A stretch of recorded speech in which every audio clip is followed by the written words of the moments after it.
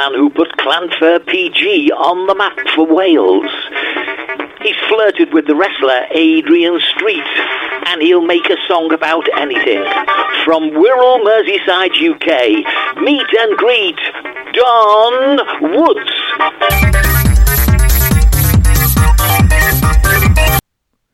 So, a very good day, everybody. It is the 21st of February 2022. Our weather here in Spain looks very nice. I'm looking out onto the mountain.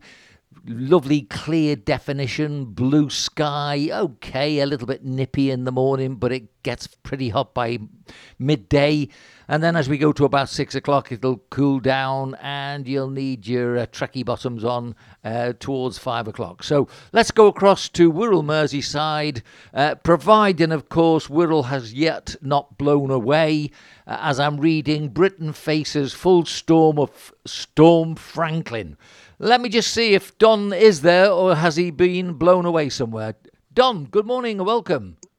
Good morning, Vince. Yes, I think I've just seen my bin go past the window with the police car chasing it. I might get a ticket. Actually, to be honest with you, we've had Storm Dudley, Storm Eunice. I think Storm Franklin is on its way, whatever that. And it's all over the news. You see, this is the headline news. Then they're showing the rivers overflowing. It's the same every year. There's nothing different about it all. And they have presenters. They try and find a promenade and put a presenter on it and look as if she's getting blown around. And they try and find these places where the tide is splashing over the promenade. Do you know what? I've seen bigger waves and bigger splashes on the Egham and Prom here in the middle of summer with no wind. You know, it's bad. It was really bad down by the Isle of Wight, apparently. Yeah. You know, they had 155 mile an hour gales. On Friday, I was watching the news and they had all this on, all these overflowing. Oh, we gotta batten down the hatches. Oh. I walked out of the house here. There was no wind, the sun was shining, and the birds were singing. And I thought, well, there you go. If this is Storm Eunice. Anyway, it did pick up during the day, you know. But I don't know. They sensationalize it all. It's a storm. Tides splash over, you know. It's not. But here, as you know yourself, on Egham Promenade and New Brighton Promenade, the tide splashes over anyway. You know, even when there's no wind, if it's a high tide, the tide will splash over the top. Every ship goes past, the tide splashes over the prom. You know, and I was watching this and I thought, well, that's hardly. And they're trying to make out the girl, the presenter's holding her hood down, you know, as if it's really bad. It was bad down south. It hasn't been that bad here at all, you know. And it floods every year. And I don't know why they can't divert some of the rivers. You know, they spend 24 million on sending our team out to get 2 medals, you know. Spend the money on something sensible. There's money going everywhere, and people are getting flooded every year, and they know it's coming because it's exactly the same time every year. You know, divert it. They built canals, for God's sake, in the old days, didn't they? All over the country. Can't they do that to divert this water? They know it's coming. I don't know. I don't know why I feel like reading this with a Brummie accent, but your headlines this morning: Britain faces full storm of Storm Franklin.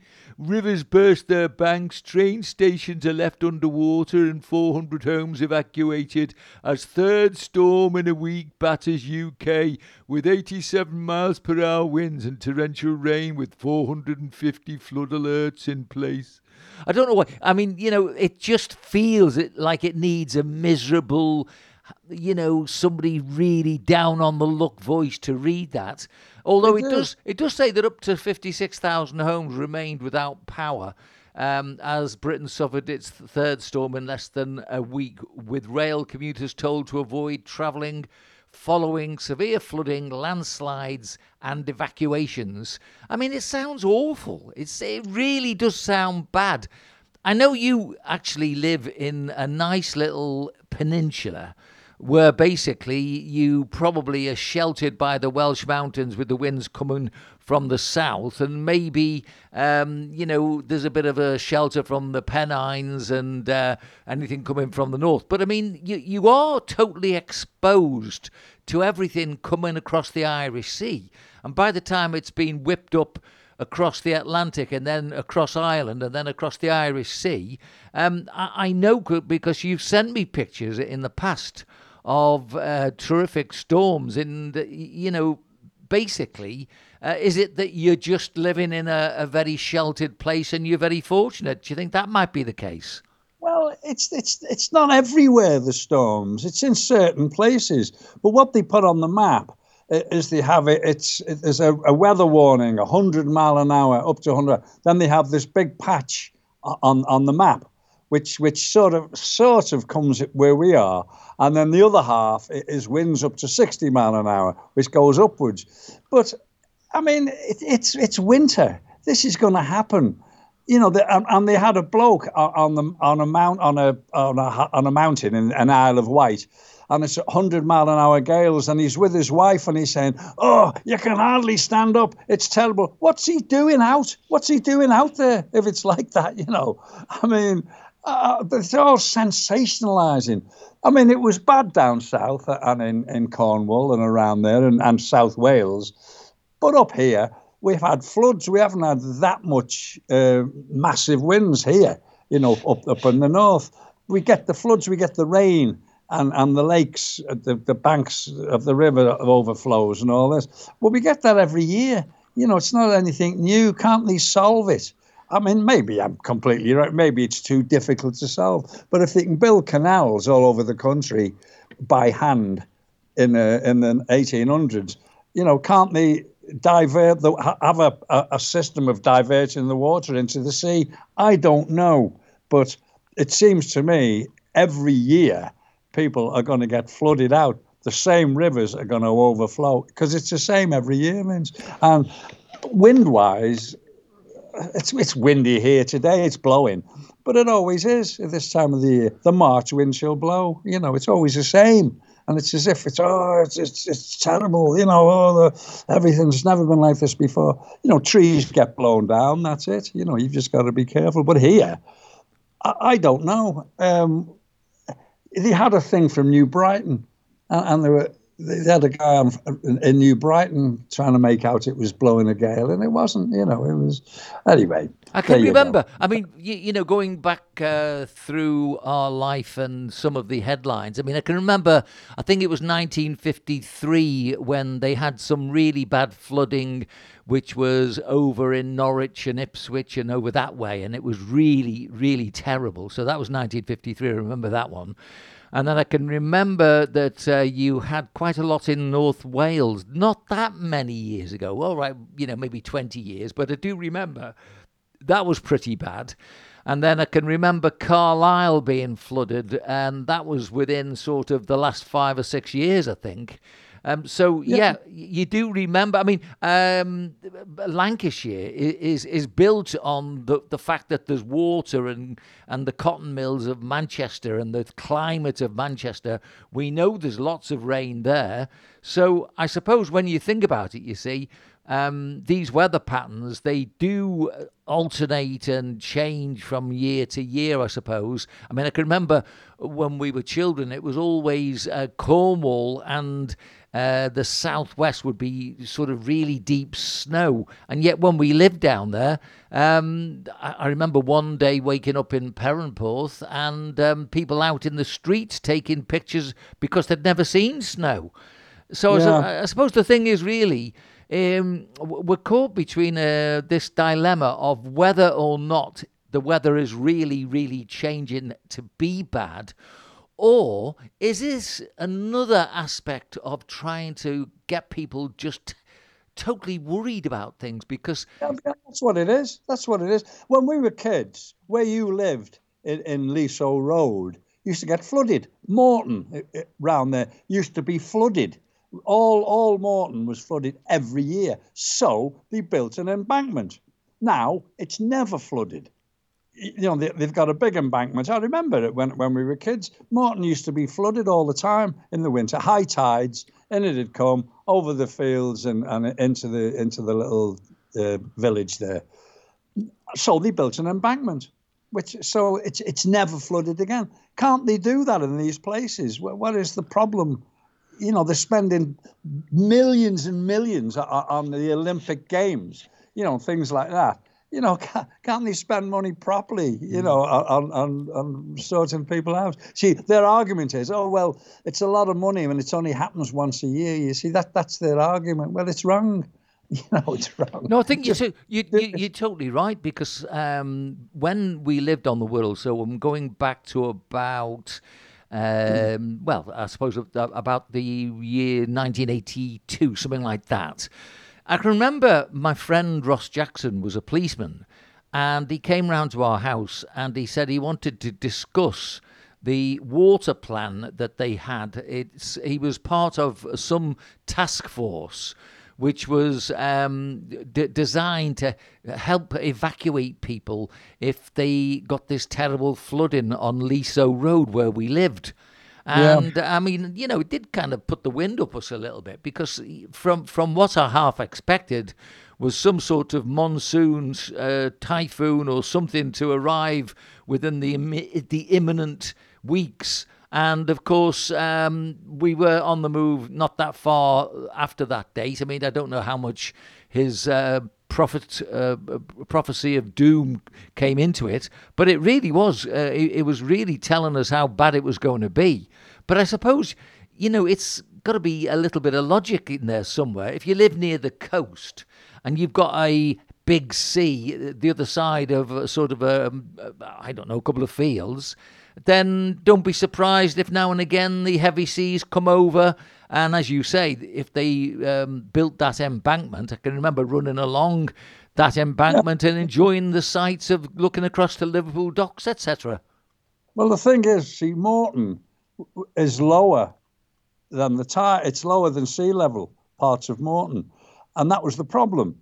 But they built this embankment, and they've never had any problem since. On a high tide, it only happened when there was a high tide, and it used to come into the village, and everybody used to get flooded. All the farms and everything were flooded. I remember it, and there's pictures on Facebook of it.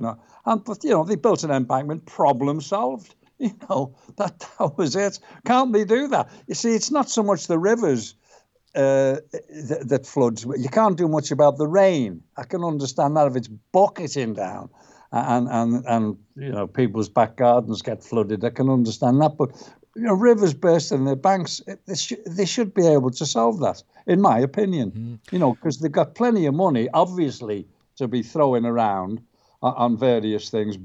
What is it? 20 billion BP. Their profit, 20 billion. The money that's flying around is ridiculous, and people's houses are getting flooded. It's hopeless. But the news don't help.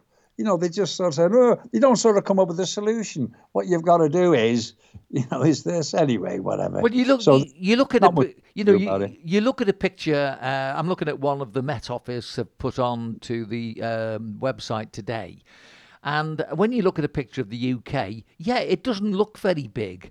And I often make the comment that if you're looking at how you're going to affect climate change, then realistically, I don't think the UK will affect it that much. I mean, yes, you can make things a little bit sort of different if you really work at it. But I mean, if you look at a picture of the United Kingdom, just on its own, it looks relatively large. And I do know, for example, if you get in your car and you travel the length of the Wirral Peninsula, then you're probably talking about, about 40 minutes, say, from one end to the other. But that's tiny when you actually then put that in the context of the rest of the United Kingdom. I mean, the problem really is as it's been all throughout our lives, people with money making decisions which tend to normally just end up in some people getting a few extra bits and pieces, shares here, there and everywhere, and other people suffering. And I don't think it's ever changed over my lifetime. Rather than a contingency amount of money, which they prepare all the infrastructure so that when you get these events, you get less of a problem. Yeah, that's right. See, people don't care. They just make money. It'll always be like that. Money, money, money. Climate change. You must buy an electric car. Well, there you go. There you go. That says it all to me. I'm sounding like you now, aren't I? With my conspiracy. I mean, it's all about that. The climate isn't going to change. To my opinion, it's a load of rubbish, in my opinion. The climate change. Oh, summers are warmer. As I said in the past, go to Shrewsbury, go into the museum there, and 12 feet above your head in the museum is a line where the river came up to in the 1800s. 30 feet below you is the river. That's then. What was that? Was that diesel cars? Was it doing that? Yeah. Or diesel horses? It's nonsense, mate. The whole thing's not. You can't do much about it. I just shake my head and think, well, get on with it, Well, we go from where I live. If I travel, say, 10 minutes, we come across the Roman ruins.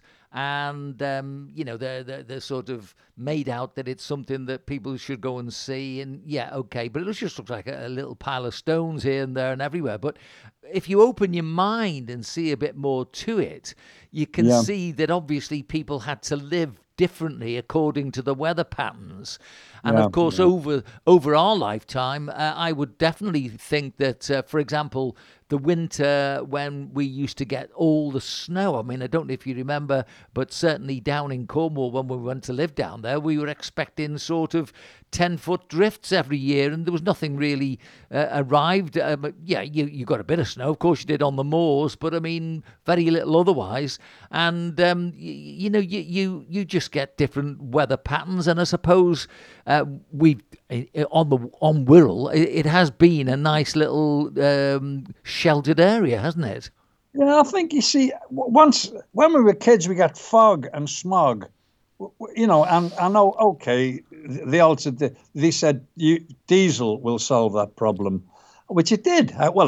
We don't get fog or smog anymore, but also we had coal fires. Yes. And everywhere you went, there was smoke coming out the chimney. That was probably the fog.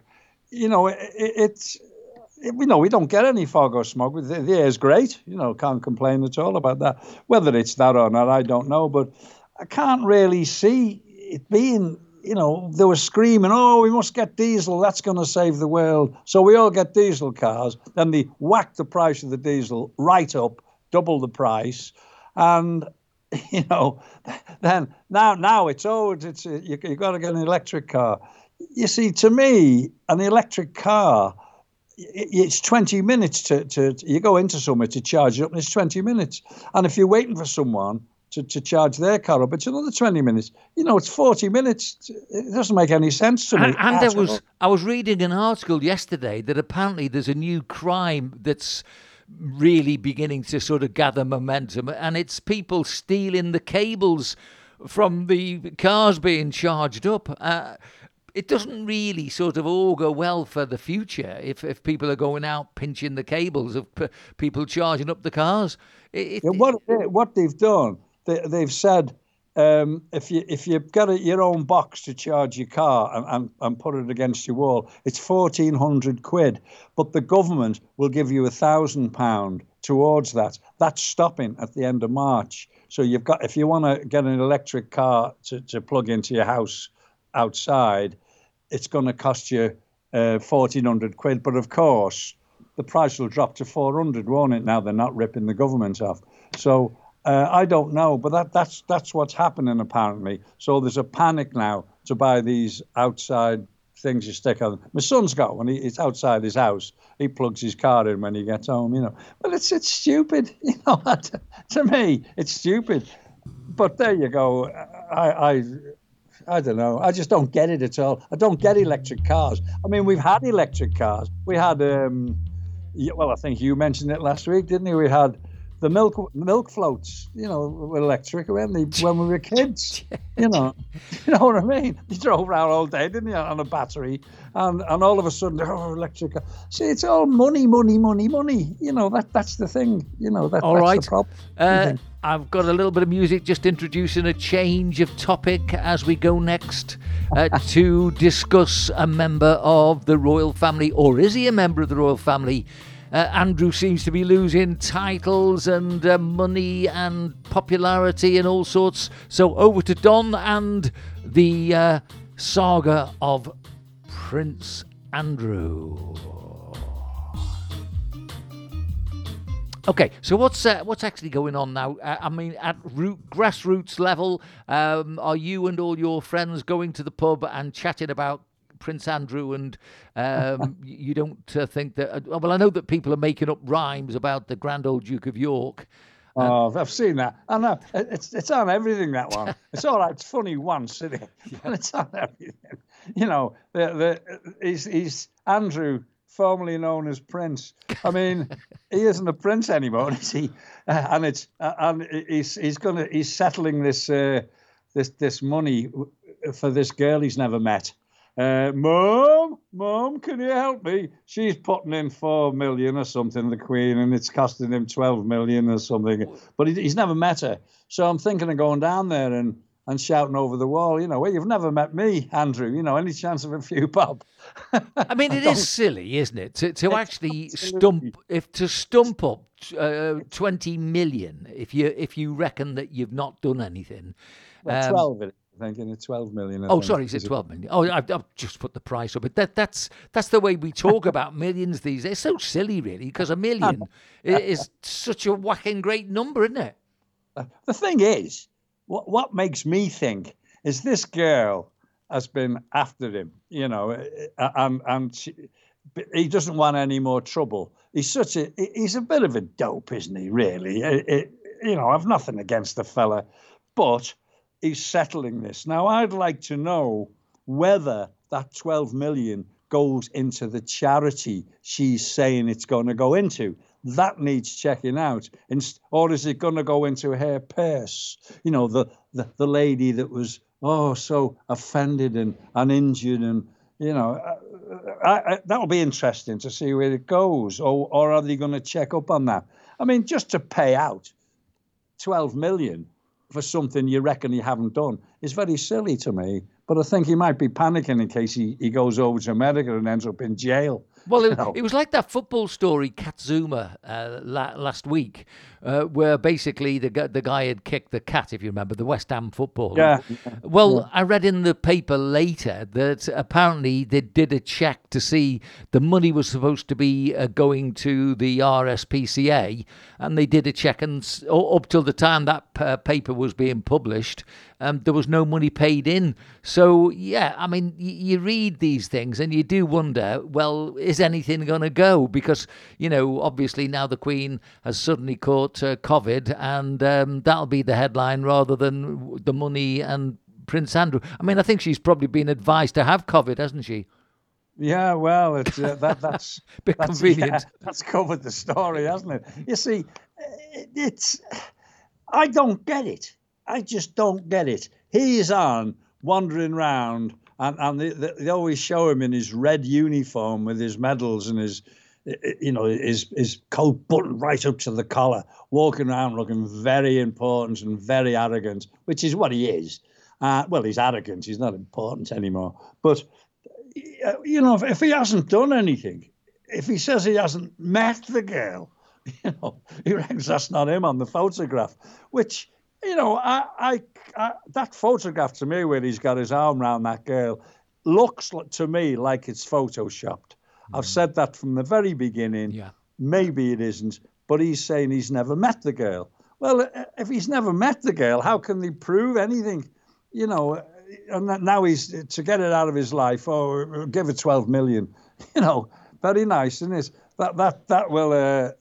Give a lot of other girls a lot of ideas, I would have thought, to cash in. I don't know how they prove it. I don't know how they prove that you've had sex with somebody 20 years ago And, they haven't said anything since then. Oh, I'm mentally disturbed. I don't know how they prove it, to be honest. Well, I mean, It's the whole amazing. thing, the way things are at the moment, Don, the whole thing could be a setup from a residential area on Wirral, Merseyside. There could be somebody sitting down planning all this. Somebody who might in another life have been maybe a record producer or a singer or something like that. And this person has decided that he'll come up with this fictitious lady, photoshops, busy upstairs, photoshopping the picture, getting it in the media, and then having a pal in America carry it on. I mean, you just wouldn't know what the hell to believe about anything at the moment. No, It's just bonkers, no. isn't it? I forgot to ask you, by the way, what did you think of the words or the names of Storm Dudley, Storm Eunice, and now Franklin? I mean, they must have a special department for dreaming up Yeah. these names, mustn't they? Well, the country's full of people trying to justify their jobs, you see. The people that think up, we'll call it Storm Eunice, he's probably on about 50 grand a year. So he must be sitting there thinking, God, how am I going to justify this money? I know, I'll think of names of storms. It's pathetic. It's absolutely pathetic. It's Americanized. I'm sick and tired of Americanized stuff, 24/7 and have high fives, and I'm sick of it all, to be honest. Well, we come from an area where we speak standard English. Yeah. No, sorry, where we talk standard English. Yeah. Well, I mean, the thing is, with it being the royal year, would it not be nicer to have Storm Andrew and then the next one Storm Charles? Yeah, that would be great. Hey, I'll put that forward. That's a good one. Okay. Well, look. It's pathetic. And then we've got Charles with his cash for honours. That's the next thing. You see, they're out to get them, aren't they, at the moment? Yes. The witch hunters are out. The royal family are targets at the moment because there's nothing else to target. So they'll come in handy. We'll go for them. And Charles with his cash for honours, allegedly, this is. Now, the way I understand this is there's some bloke, some Arab or wherever he is, I don't know what he is. He is paying out, putting money into Charles's charity, like millions into Charles's charity to get a knighthood or a title. That's how I see it. Well, what's wrong with that? If there's money going into a charity, what's wrong if he wants to be called Sir? If he's stupid enough to think that means anything, then I can't see what's wrong with that. And they're making it out as if, it's a crime, cash for honours. I mean, if the fella's putting money in, what's the problem? A knighthood is a joke these days. It's an absolute joke. No, Ask Sir Ringo or Sir Mick Jagger. Sir Anton Deck. It's coming. It's on the way. Don't start me. Don't start me on it. You do it every week, mate. Don't start me on Anton Deck. Sir Anton Deck, yeah. I mean, I can't see the problem with that. I mean, I've tried to. I mean, unless the cash isn't going into his charity, perhaps. But if there's money going into the charity, well, what is the problem? Well, look, okay, let the fella call himself Sir. You know my theories and everything. Look, I'm not a royalist. I do like the Queen. I think she's worked really tirelessly. And I think it's a part and parcel of this brigade, and there's a lot of them, who are trying to make England not as powerful as it is, no matter what other people might think. That there is something going on, because if you think about it, I mean, Harry's in his problems, so then they go to Andrew, then they go to Charles. I mean, they can't find anything on Anne at the moment, although don't be surprised if somewhere she's had a whip in her hand once and hit a horse, so that, it would do something. That'll come up at some time in the future. Yeah, about to, yeah. Maybe. It doesn't matter, though, you see, because a lot of people don't take any notice. I don't. I'm not a royalist at all, but I think the Queen is fantastic. I'd like to shake her hand and say, I sympathise with you with that lot you've got to put up with over the years, because she's a fantastic lady. Yeah, but I agree. By the way, and she's what they forget is the royals bring money into the country, tourist-wise. You know, they do bring money in, and they're the head of state. And as you say, people are trying to change this, but they're only going to change it if people take any notice. You know, which I suppose a lot of people will, because a lot of people are thick, aren't they? Well, I mean, the whole thing, if people bother to look and see the bigger picture, I mean, you know, you've got, I read about a month ago that there's no way that Russia is going to invade until the Olympic Games are over, because their pals in China have spent money putting together these games, and they've got to do it before the winter comes, so it'll be after the games, just before the winter. I mean, that's what I was reading. Now it looks like, you know, it doesn't look good. So, yeah, I mean, the thing is, I think there's evidence around if you look for it. Now, most people don't do what we do and what I do with my other correspondents, which is look at the news and look for the hidden bits, the bits that other people aren't really picking up. You know, the fact that if you look at Britain now, and if you were to switch on to the radio and TV stations, it suddenly has changed. Its ethnicity has changed. Look at the adverts. Everything's changed. You know, I wouldn't be surprised if there's a secret member of the royal family that will sort of come out the woodwork who's from one of the, you know, the former colonies or something. I mean, it's just getting more and more bizarre every day. And much as I'm not a royalist, I don't see a good alternative to having a royal family, because I really don't think there is one at the moment. No, well, the thing, yeah, you're right. The thing is, the news is aimed.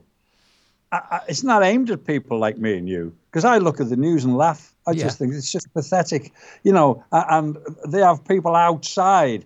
If there's a storm blowing 50 mile an hour, 60 mile an hour outside, why don't they in the studio? What is the point? It's said, but they're aiming it at the people who run out and buy toilet rolls when they're told there's going to be a shortage, and they go out and fill their trolleys with toilet rolls. Or even there isn't a petrol shortage. It's just a shortage of drivers. So don't queue for petrol. So out they go, miles of queues for petrol. That's who the news is aimed at, people like that who don't think, they don't look, they don't think logically. They're so bothered about their own little lives. You know, oh, we might be short of toilet rolls, so we'll go and buy a ton of them from Tesco's. And you see them coming out, or we did do, with you know, trolleys full of toilet rolls. You know, they're off the trolleys. That's the thing. They're off. I'm going to play a little bit of music to bring in our next topic. Here it comes. just to give you time to get your breath back. Okay, so we're looking this time at Tom Daley. Yeah, now I don't get this. This is another thing I don't get. Tom Daley running and cycling and whatever else for charity.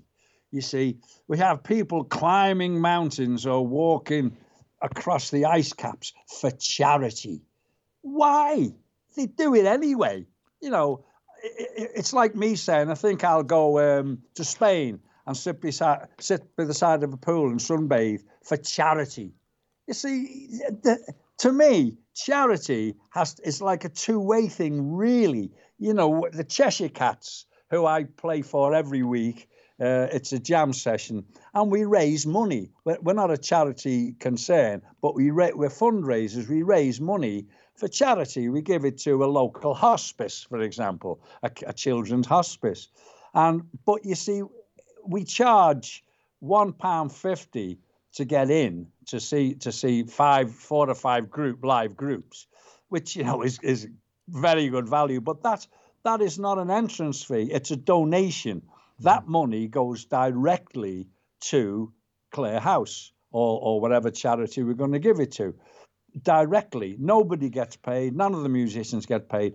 But what we're doing, we're giving the donators, if you like, the people that pay £1.50 to get in, we're giving them something. We're giving them entertainment, you know, for their money. See, Tom Daley running around, cycling around for charity, you know, okay, as he runs along, he's got a bucket of having people money in. Well, what are they getting for it? Nothing. Publicity. You know, Listen, Tom Daly, brilliant diving exponent. And also one of the celebrity knitting people who, while he's waiting to dive, he gets his knitting needles out and he knits for the baby or whatever, Yeah, okay, look, great. But there are people everywhere in Britain. There are people over here on the Costa Blanca all giving their time to raise money for things that often the government should be making the donation that's for. Right. That's right. You see, to raise... you'd be doing it anyway, for charity. They're doing it for... See, you haven't heard of Tom Daly for a while, so out he goes. Oh, Tom Daly. See, it's for their own publicity, really. They're giving nothing. They're just running around and people are putting money in, I suppose. But the point I'm making is the donators don't get anything for it. It's not like as if there's a show. See, we put this show on every week, and we raise £150 a week on average. And when it gets to a couple of grand, we give it away to the hospice. But see, we've given something to the donators. People pay £1.50, and some people actually moan about £1.50. Can you believe? But to me, that's what it's about: raising money, but you're giving something back, which costs nothing. You know what I'm saying? Yeah. See, just to run along or climb a mountain or swim up and down the Thames, raising money for charity. Well, you could do that anyway, couldn't you, for nothing? Well, it's you've got to really put the perspective on, because, for many years when I was playing for the Radio Merseyside football team and then the Showbiz football team, we'd have a great football match. People would come. They would obviously make money for the charities, and then we'd have a concert afterwards and all the Showbiz stars would do a little turn. But we enjoy it as well. Come on. It gives us something to do. So, I never ever sort of thought of anything other than, wow, looking forward to this. Sunday we're playing the football match and then we're going to do the concert. I mean, it was just something that we did, and collectively it made some great money actually for different charities. Now, the thing about this is it's only one person getting a lot of publicity for doing something that he probably quite enjoys. I mean, you exactly. If you were just knitting all the time and then climbing up and down the top diving board and jumping off, I mean, life would get a little bit boring, wouldn't it? Really, Hell yeah.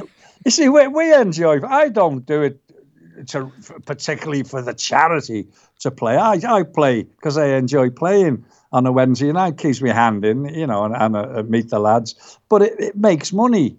But we're giving something for the money we make. That's what I'm saying. I don't stand up and say, "Oh, we're doing this for." It's like Tom Daly, like you just said. He probably enjoys running and cycling.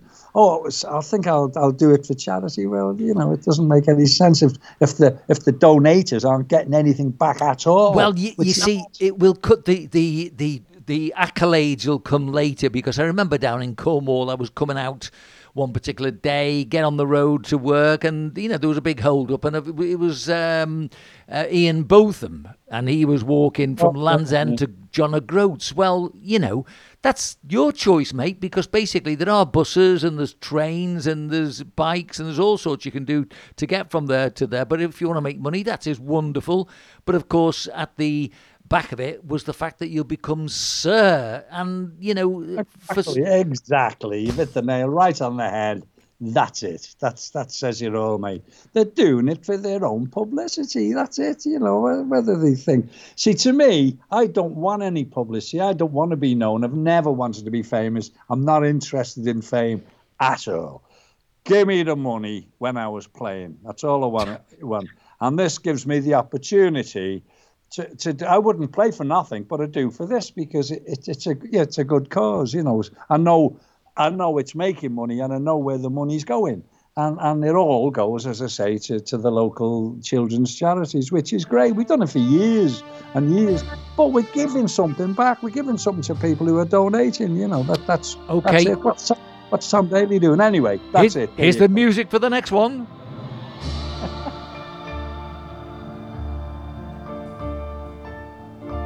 Now then, this is a real storm. And this is a time that Don was joined by the Tide at a local gig back in 1980. I've got the pictures to prove it, by the way, Don. I've actually got the picture up in front of me on my website. It looks horrendous.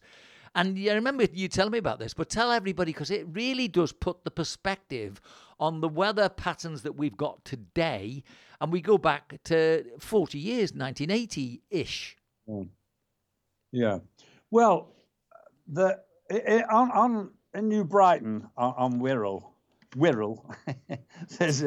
it was New Brighton. You had the biggest baths, I think, in Europe at one stage. The biggest outdoor baths, bathing pool, massive, and part of them, it was right on the coast. These baths were built right on, and the back of them actually was on the promenade. So there was across the promenade was where the tide came in. That was the beach, the shore. And at the back, right at the back of the baths, adjacent to the sea, was this ballroom called the Riverside Ballroom. And we were resident there for a long time in the band, going back. And we played there. I think it was a Tuesday night. And I remember it was for Alan King, who was the captain of Tranmere, and it was his do. He had a family do there, and we got up on the stage and we were playing. Next thing, the tide comes in. It was a high tide, and we could hear it crashing outside. So you look through the curtains, and there's these cars floating past. It had lifted cars up out of the car park. The tide had come over the wall, and it was taking all these cars down the road and dumping them into the marine lake. Wow. And I went out. I thought, blimey, I went outside quick because I had a minivan then for my gear, and the back of it was floating up. So I drove round the corner out of the way, and I thought, well, that's all right. And then carried on playing on the stage. Next thing, the tide smashed the promenade to pieces. Wow. This wave absolutely smashed it, and it lifted one of these cars going past up in the air and literally threw it through the window of the Riverside, smashed all the wall of the Riverside. So the tide just came in right across the floor. Wow. And I always remember there was a girl walking across the floor with drinks on a tray. She went, A over T, and she got carried to the other end of the floor. Chairs and tables, waves coming. Fortunately, we were on the stage, so if we'd have been on a level with the floor, I don't know what would have happened. So that was it. So big hole in the wall. Everybody getting shifted up onto the balcony. Panic stations. We got the gear off the stage up onto the top, and that was it. So, of all the places to be, you couldn't be in a worse place for the worst storm in the history of Wirral. You couldn't be in a worse place. And we were playing there in the band. And I remember looking out the hole in the wall out to sea, thinking, what a way to end my musical career. I'm going to drown, just floating out to sea singing Living Doll, And it was horrendous. And the fire brigade couldn't get in, because he couldn't get round the front because of the tide. It was just flying down the problem. There was cars going everywhere, and we couldn't get out the back because all the doors were locked and nobody had the key. Real intelligent stuff. Anyway, that was the end of New Brighton Baths. It was wiped out. Just to put a little bit of a perspective and dimension onto this, when you talk about the swimming baths, I judged a Miss New Brighton contest at one of the. There were two big pools, weren't there? There was the Derby pool and the New Brighton bath. New Brighton was much bigger. I saw your photograph with your long hair. I laughed for about half an hour, by the way. Well, listen, I'll tell you what else I saw today, going through Facebook, was, again, just to give our listeners a shading of what existed, because New Brighton is directly across the river from the River Mersey from Liverpool. And we used to have a tower, and on the well, not far from where Don's talking about with his gig, this tower was about, well, it's almost the same size as the Blackpool Tower. It was massive, but Well, bigger than Blackpool Tower. thanks for that, Don, because I couldn't remember whether it was bigger or, but I knew it was massive. And of course, the other thing is we used to have stock car racing around a football stadium. And the football stadium, I saw some pictures today, was to do with when Spurs came to play New Brighton in the 50s. And apparently the ground would hold about 80,000 people. Yeah. I used to go every week to watch the Rakers, New Brighton Rakers, they called them. Wow. And they got through. They got through to. They beat Accrington Stanley, and then they beat. I think it was Torquay. And this is in the FA Cup, and in the Wallasey News it had "Look out, Burnley! Here come the Rakers." So the Rakers go to Burnley and lost 9-0. So that was the end of the end of their cup run. But I used to go every week. Why did it finish? I know there was a fire in the tower. So that would explain the tower going, because there was a great ballroom, the same as there is at Blackpool. But why did the football finish? I just think they ran out of money and people weren't supporting them. I think what happened with the Rakers, they're still going, but they play in Harrison Park, a place called Harrison Park. They don't have anybody watching now. But I think what it was because I think the 9-0 loss didn't help. They lost a lot of supporters and people stopped going, I think, and that was it. That was the end of New Brighton. It just faded away, and it's the ground's gone now. There's houses on it and everything. But like you say, they then used it for stock car racing, and because it was originally, I don't know if you know, was originally a cycle track. Wow, like a velodrome type of thing, or an outdoor track anyway. Yeah, it was banked up either side, so they had all these top cyclists there. This was before it became a football ground. I don't remember, that was before my time. But Reg, who was the cyclist? Reg. Ah, yes, yes. Reg somebody. He was world champion, wasn't he? He used to appear there a lot. I'll try and remember that name. Look, I've got a big intro coming up again.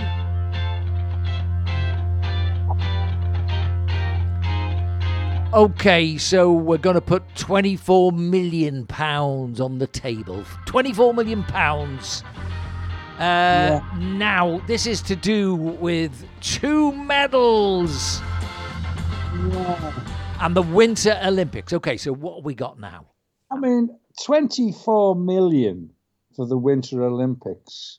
I'm sure the athletes had a good time, and I'm delighted for them. But we get 2 medals out of it all in curling, the hard men of curling. It's curling, and they're always Scots, because the Scots are very good at curling. So I can see next time the Scots going on their own because they won the 2 medals. But 2 medals, is it worth the effort? That's like 12 million a medal. It's an awful lot of money to pay. But and to be honest, it's on all day, or it was on all day, and it's boring. I can't watch it. It's just too boring. Well, this year I wouldn't watch it, Don, on principle, because to look at the fact that China caused the worldwide problem with the virus. Yeah.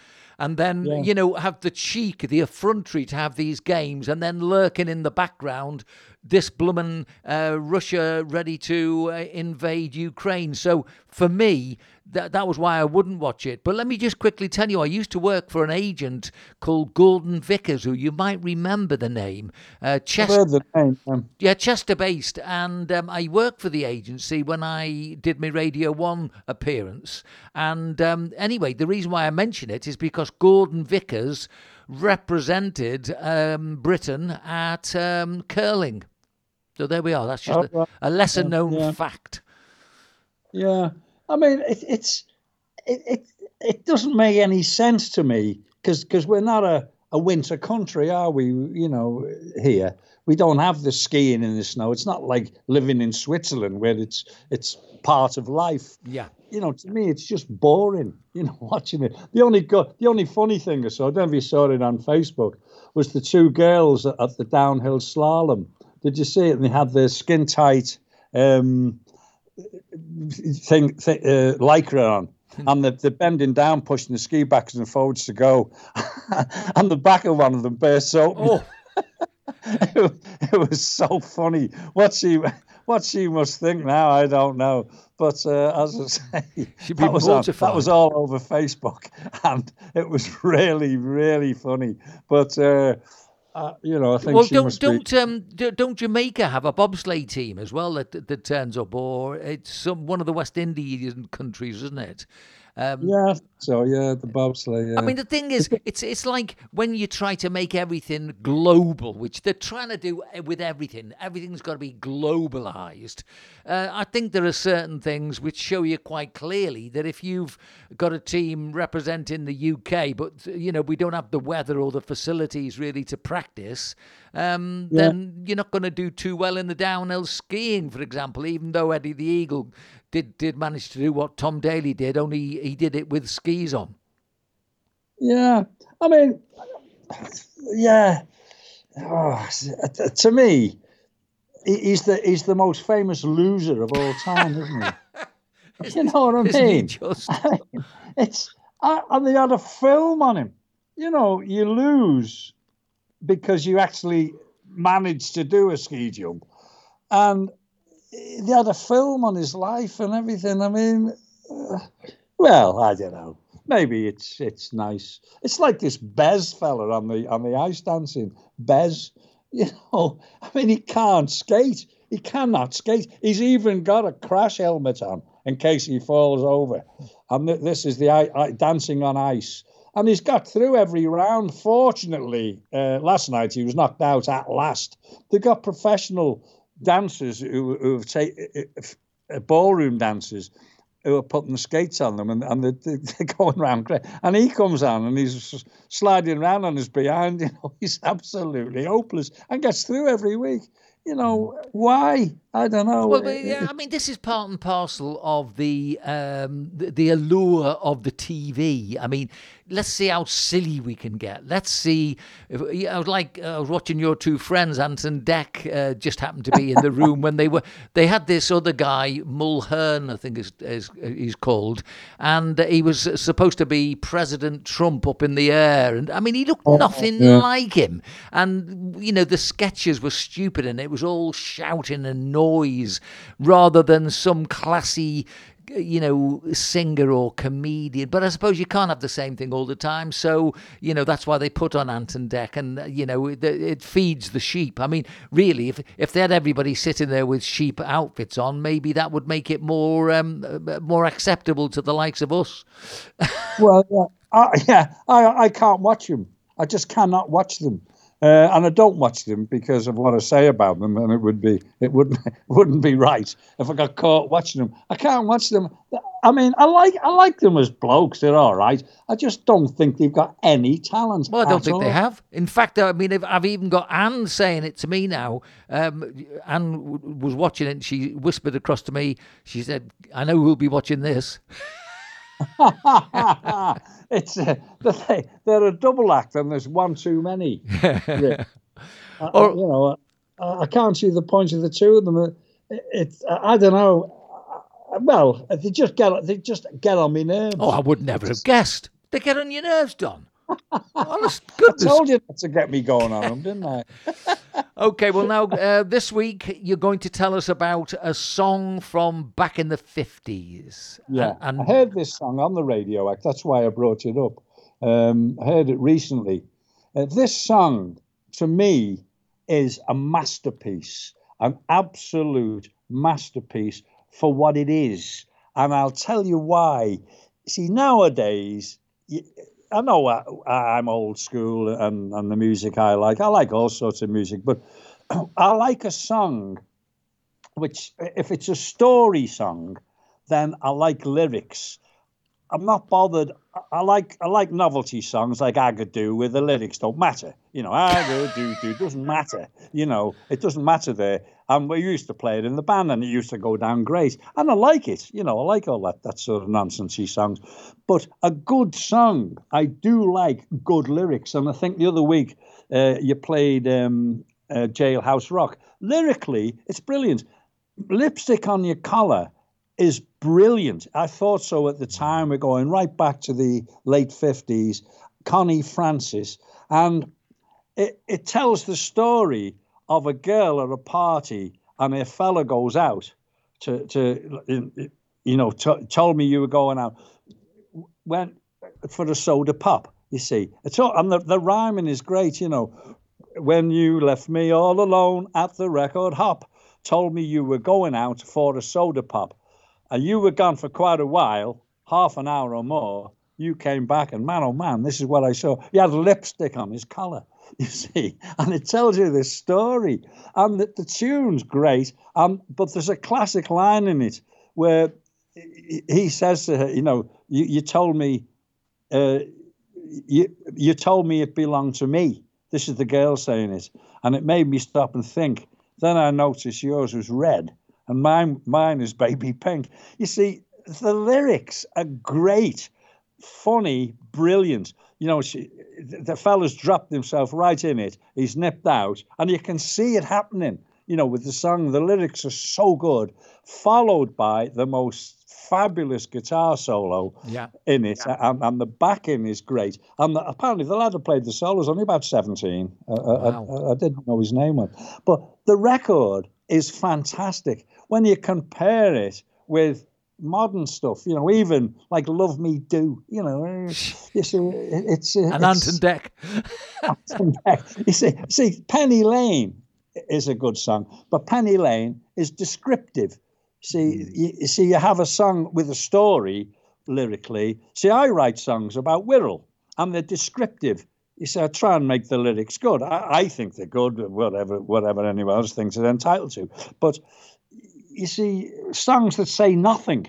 You have these songs on that say nothing at all, and everyone's trying to get in on the act, and you get these boy bands, and they all go, yo, so they get their voice on in the background, and it's meaningless. Well, Don, I like a song that's either descriptive or tells a story, or there's a reason for the song, As you tell us about this song, I've got a little surprise for you. First of all, Conchetta Rosa Maria Francanero, as she is actually was born, obviously professionally became Connie Francis, fluent in Yiddish apparently, and she can sing in that language, and I mean there's so much more to her. So I'm going to get you to introduce the song. We'll play it, and then I'm going to tap on the end a little surprise for you, which is not really well known, and it's her first hit, which doesn't really get mentioned. I'd never heard of it. So tell us what the song is. I'll play it, and then straight after that, I'll put that on specially for you. I think I know what you're going to put on. I won't say anything. I think I know what you're going to do. Right, ladies and gentlemen, this is one of my favourite songs from the 50s, and still remains one of my favourite songs. It's fabulous. Never get tired of hearing it. Connie Francis singing Lipstick on Your Collar.